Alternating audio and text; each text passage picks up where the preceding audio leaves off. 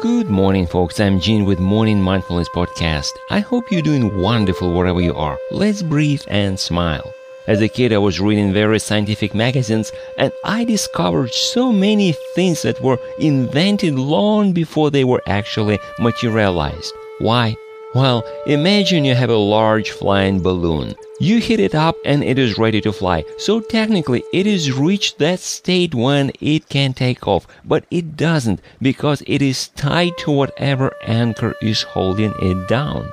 We have this kind of anchor, at least a couple of them. Trust me, I know. I've experienced it quite a few times. They are called fear and doubt.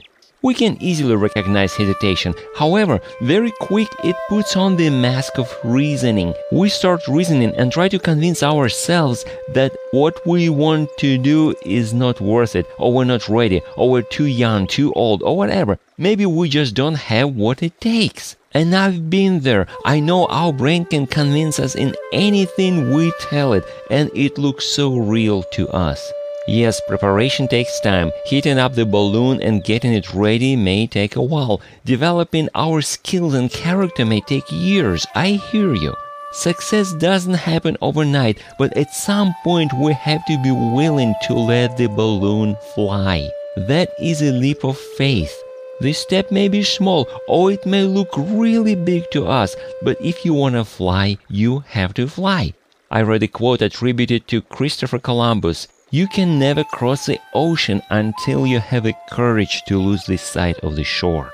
Yes, preparation may take a while, but overnight success may often depend on one step, like letting the shore disappear behind, or cutting the ropes of the balloon, or whatever it takes to get over these silent dream killers, fear and doubt. Think about it.